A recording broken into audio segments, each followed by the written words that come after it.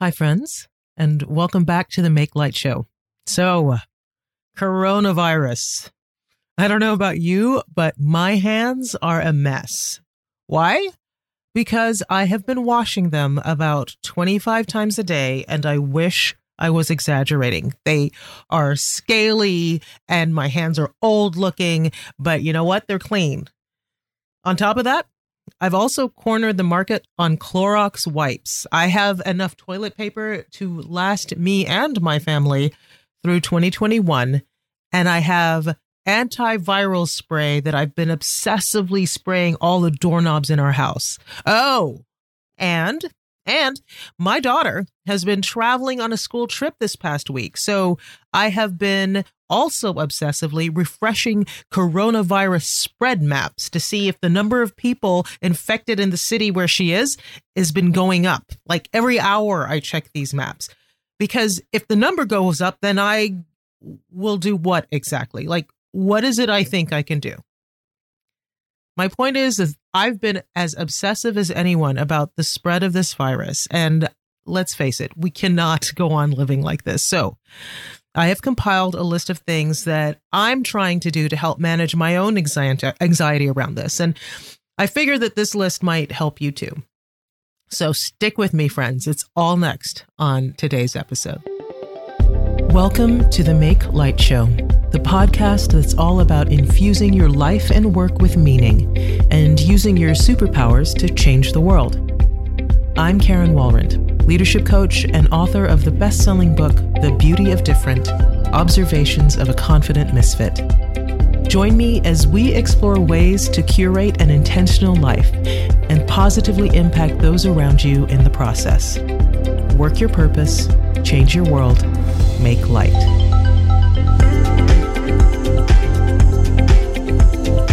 Okay, before we get into this week's episode, I wanted to let you know again about this brand spanking new service I'm offering, and I'm really excited about it. As you know, I'm a leadership coach, which means that I help people around the world navigate difficult situations at work or become comfortable in new leadership positions or launch new businesses or just infuse their work with meaning and purpose. And normally I work one-on-one with these people. And of course, if you'd like to check out how to hire me as your own coach, don't forget you can always visit KarenWalrond.com/coach for more information. But I've also recently launched the Star Collective, a group coaching, masterminding, and networking experience for people who are really big on figuring out how they can use their superpowers to live meaningful lives. So this is going to be a very small group. It starts on May 1st, and I'm only allowing a maximum of about 10 people who are willing to commit 7 months to learn and work together as we workshop our goals. And one thing that I'm also doing is I'm actually going to be including 2 one-on-one coaching sessions for each member so that we can work specifically on their goals together. Applications are open now, so please go take a look at thestarcollective.com, and you'll see the links to apply. I'll leave the link in the show notes. Go check it out. I'd love to work with you, and I can't wait to meet you. Okay, so let's get back to this week's episode. As I've mentioned, I've been a little susceptible to some crazy anti-anxiety, full-on crazy driven behavior. And I'm really trying to be mindful of it when I start to get into this sort of crazy mindset.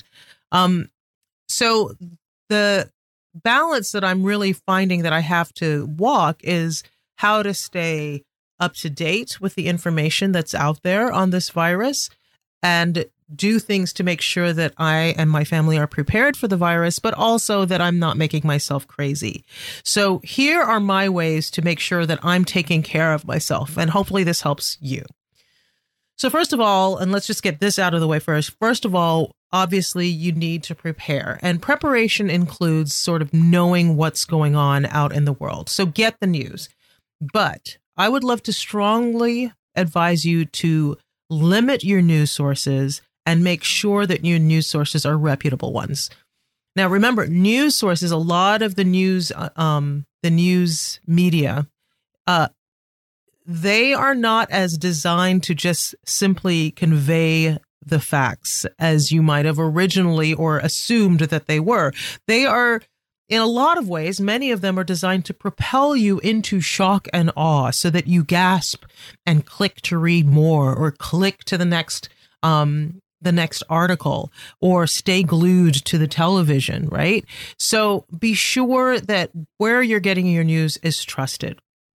And two sources that are really, really trustworthy, obviously, is the World Health Organization is a great place to find out exactly what the status is on the virus. And also in the United States, the Center for Disease Control. But wherever you are, checking out your city or state or province or your area's health department website, those are all really good places to figure out exactly what's going on in your area. So those are the best sources of information, and I would recommend checking them, maybe once, maybe no more than twice a day, as opposed to every hour on the hour, like I've been doing, I admit it. But try to limit that, because just going back and constantly refreshing your information on that's going to help increase your anxiety around this. Okay, so that's where you get your news. The other things, obviously, there are tons of things you need to do or that you should do to prepare. I've added a checklist to the show notes that will give you idea of what you might want to have on hand in your home should you be required to self-quarantine or self-isolate. So I've got those notes, but I would be sorely remiss if I didn't also mention that you have got to wash your hands. And often it turns out now that I'm washing my hands constantly, I'm kind of like, how was I going through life not washing my hands as often as I do?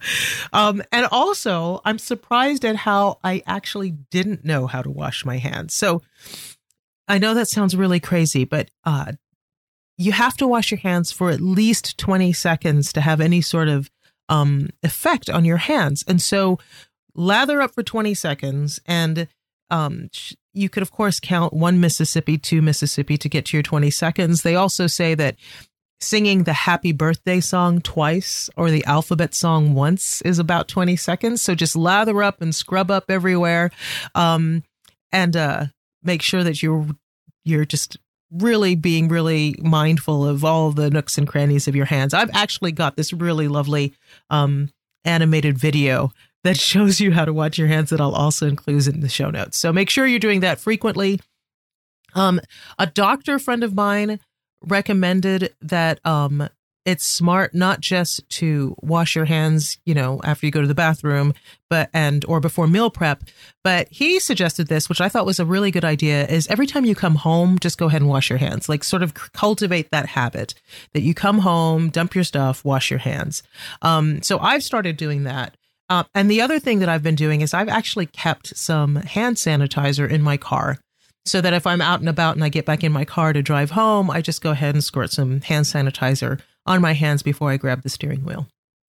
So again, these are just habits. And a lot of this will probably be habits that I'll continue even after there's no more virus. Like I think it's just smart to do that, so that you can minimize the common cold and the flu and that kind of thing.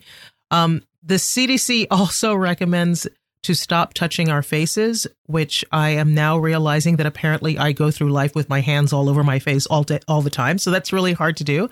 But one of the things that you might want to do also is not forget to wipe down your cell phone with some disinfecting wipes every once in a while, because obviously your cell phone is on your face all the time. Okay. Enough of that. Everything is in the show notes. You can go check this out in the show notes. Go check that out. That's it for the practical precautions. So now let's talk about the anxiety. Okay, so when you start to feel your anxiety beginning to arise, like one of the things that I have done, and I've been doing this for a while now, is to give myself a self-compassion break. And I've talked about self-compassion breaks before. I'll share the link to the previous Make Light episode where I talked about it. But in essence, a self-compassion is about treating yourself with the same compassion that you would a good friend. So imagine your good friend has come to you and said, oh my gosh, I am so freaked out about coronavirus. I'm really, really scared. And they start to share with you their anxiety. Some of the things you might say are, gosh, I totally get it. This is really scary stuff. I can understand why you would feel that way. Just, be gentle with yourself, like take a breath. You're going to be fine. You know that ultimately we're going to be fine. So just take a breath and don't panic. So those are the kinds of things that you would say to a friend. So a self-compassion break is doing that for yourself. So when you feel the anxiety beginning to arise, you slow your breath, take deep breaths and inhale in and out. And as you think about this anxiety that's rising, you acknowledge to yourself, oh my gosh, this is really hard. And then remind yourself, it's totally normal to feel this way. Of course, I'm scared. Everybody's scared. There's anxiety all around us, and it's totally normal and human to feel some anxiety around this.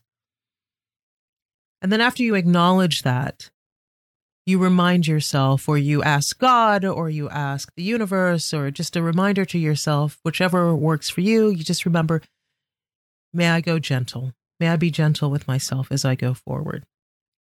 So this self-compassion break is something that the amazing professor, Dr. Kristin Neff, who's a professor at the University of Texas and is the expert on self-compassion. This is something that she has devised, and it really does work to kind of help calm yourself and get your head back to a more even keel in making decisions for yourself. And I've got a guided meditation where she helps you do this that I'm linking to in the show notes as well. But it's a really wonderful way to kind of lower your anxiety in the moment. So self-compassion breaks, I do them all the time. They're really, really helpful. Okay. So now that you've taken that self-compassion break and calmed down, what are some of the other things that you can do to kind of, sort of keep a practice of staying calm through all of this as you can? One of the things I would recommend is cultivate a calming hobby, or even return to a hobby that maybe you haven't been doing that much of before, that you can now you can create the time and space to do again. So this is something that is a practice. It's something bigger than Netflix, for example, although I love a good Netflix binge, I'm not going to lie. And it's certainly something other than scrolling through social media, because social media is obviously fraught with scary stories and you don't want to succumb to that. So I'm talking about stuff that you can do, preferably offline, and something that you can do that already brings you calm. So, in a previous episode, I shared my sketch habit. I had started sketching every day, and I'm not somebody who is a sketch artist, or at least I hadn't been. But I'm finding that sketching in a sketch journal every single day is really calming for me. I usually work with a lot of detail, as much detail as I can in my sketches. It takes about an hour to do one, and it's been a really wonderful way to center myself. So that's something you can do. Or journaling. I'm a huge journaler. So maybe just sort of exercising your emotions in the pages of your journal, maybe adding a note of gratitude for something you're grateful for that happened to you during the day. That's another way to kind of keep you really, really calm. Or, there's also reading. How about reading that stack of books that you've had that has just been waiting for you during the, every day, that stack that you have on your nightstand. Start reading again. There's maybe those cookbooks. If you're like me, I have a stack of cookbooks that I've bought because they look interesting, but I've never actually used them. And I'm not that keen to visit crowded restaurants these days. So on my next grocery run, maybe on your next grocery run, maybe get the ingredients for one of those cookbooks and cook for yourself. How about an instrument? Do you have, I have, a guitar that's just sitting there collecting dust, or some other instrument? Maybe now's the time to dust that off and start kind of teaching yourself that instrument again. YouTube has got some great lessons on how to play various instruments. So maybe that's what you do. Or speaking of YouTube, maybe a 30-day yoga practice, something that you can sort of do just to kind of center. Remember, these are just sort of centering practices that you can do to take care of yourself. Okay. The other thing, and the final thing I want to talk about is staying connected. So this is something I want to mention, because if you read anything on how to lower stress, one of the big things that they always talk about is to make sure you're cultivating really strong connections with family and friends. And there's obviously something to that. There's a lot of data that says that that's really good, but I've found it very interesting that that is something that can reduce stress. And how do you do that in a time when there's a health crisis that is telling you that isolating yourself and staying away from people is the best way to stop the spread of the virus? Like, that's a really hard thing to do. So I wanted to really kind of talk about that because I think there are certainly ways that you can still do it. The first thing I want to do is occasionally, I mean, obviously, if you're still like meeting people and greeting people and you're going out, I, for example, just met with a client the other day in person. You know, you don't want to necessarily shake hands, right? Because hands and touch is the way that this virus is being spread. But so I met this friend, this long client who's become a friend, actually this week for lunch. And I really didn't want to shake hands. So as I walked in, I actually offered her an elbow so we could bump elbows in greeting. And I told her, I said, hey, you know, we're not supposed to touch. Let's bump elbows. And of course she laughed and she offered me her elbow and we bumped elbows in greeting. But I have to say, one of the things that I you know, it could have been my imagining, but I really felt like she was sort of, relieved that she didn't have to pull away from me because I was trying to hug her. Like the fact that I'd offered her my elbow kind of gave her permission to take care of herself as well. So I don't feel afraid to say, you know, let's bump elbows, or if you wanted to say, you know, I don't want to give you anything that I've got, so I'm not shaking hands. I read something recently that suggested that we all start greeting each other with jazz hands. You know, I'm kind of into that. I think that'd be kind of cool to greet everybody like that. Probably won't catch on nearly as well, but you know, just I think be really upfront with the fact that you want to minimize touch. I think everybody is feeling a little anxiety around this, and giving by just naming it, you give other people permission to sort of like take care of themselves as well, right? So that's one thing. Now, the other thing that I'd love to remind you about is that we live in marvelous times when things like Skype and Zoom and Google Hangouts and all of these other video conferencing tools are available and free. So not only, if possible, you can use those for business meetings, but I say use them for your personal connections as well. Just because you feel uncomfortable meeting friends out for a glass of wine in a crowded bar doesn't mean you have to cancel that. It just means you might have to cancel the crowded bar. So why not say, hey, let's have happy hour. What we'll do is we'll Google Hangout. Everybody else grab their glass of wine in their own homes and we'll just hang out online. I've definitely done that with friends of mine. I haven't done them with any local friends as of yet, but I've definitely done them with friends of mine who live far away. And will continue to, and maybe even do that a little more to keep strengthening those connections. One of my very closest friends lives in Sweden, and we often will have tea together. Like for the last few months, every month or so, we schedule a time to have a cup of tea together. And he's in Stockholm and I'm in Houston, and we connect and catch up on each other's lives, each of us with a cup of tea. So there's no reason not to do that. Self-isolation doesn't have to be isolating. This is a scary time, and the truth is we need each other in scary times. So find ways to connect with your friends and be mindful of doing it as often as you can so you don't feel isolated. So that's it. That's my advice to manage some anxiety around coronavirus. I hope it's helped. I hope it helps you feel a little bit calmer. If you have suggestions for me, I would love to read them. So don't be afraid of leaving comments over at the show notes. And also, of course, I have tons of resources that I'm leaving over at the show notes as well during these crazy times, right? Let's see what we can do to like sort of curate all of these resources to help us take a deep breath together. Now with that, that's it for this episode of The Make Light Show. Don't forget, visit thestarcollective.com, check out my new group coaching practice and how to apply. I'd love for you to be a part of it. And I promise you, I'm designing something that is going to be wonderful, that will create some of that connection. And I'd really love for you to be a part of it. And of course, as always, if you're looking for other ways to infuse your life with purpose, but you're finding yourself a bit stuck, well, You're always free to send me an email with any questions or challenges you'd like me to tackle to Karen@TheMakeLightShow.com. And you just might hear an answer to your question on an upcoming episode. I'm Karen Walrond, and I'll be back next week with all new tips and tricks to make light. In the meantime, be sure to subscribe, rate, and review the show on Apple Podcasts, rate it high, or wherever you listen to podcasts so you don't miss a thing. And with that, keep on making light.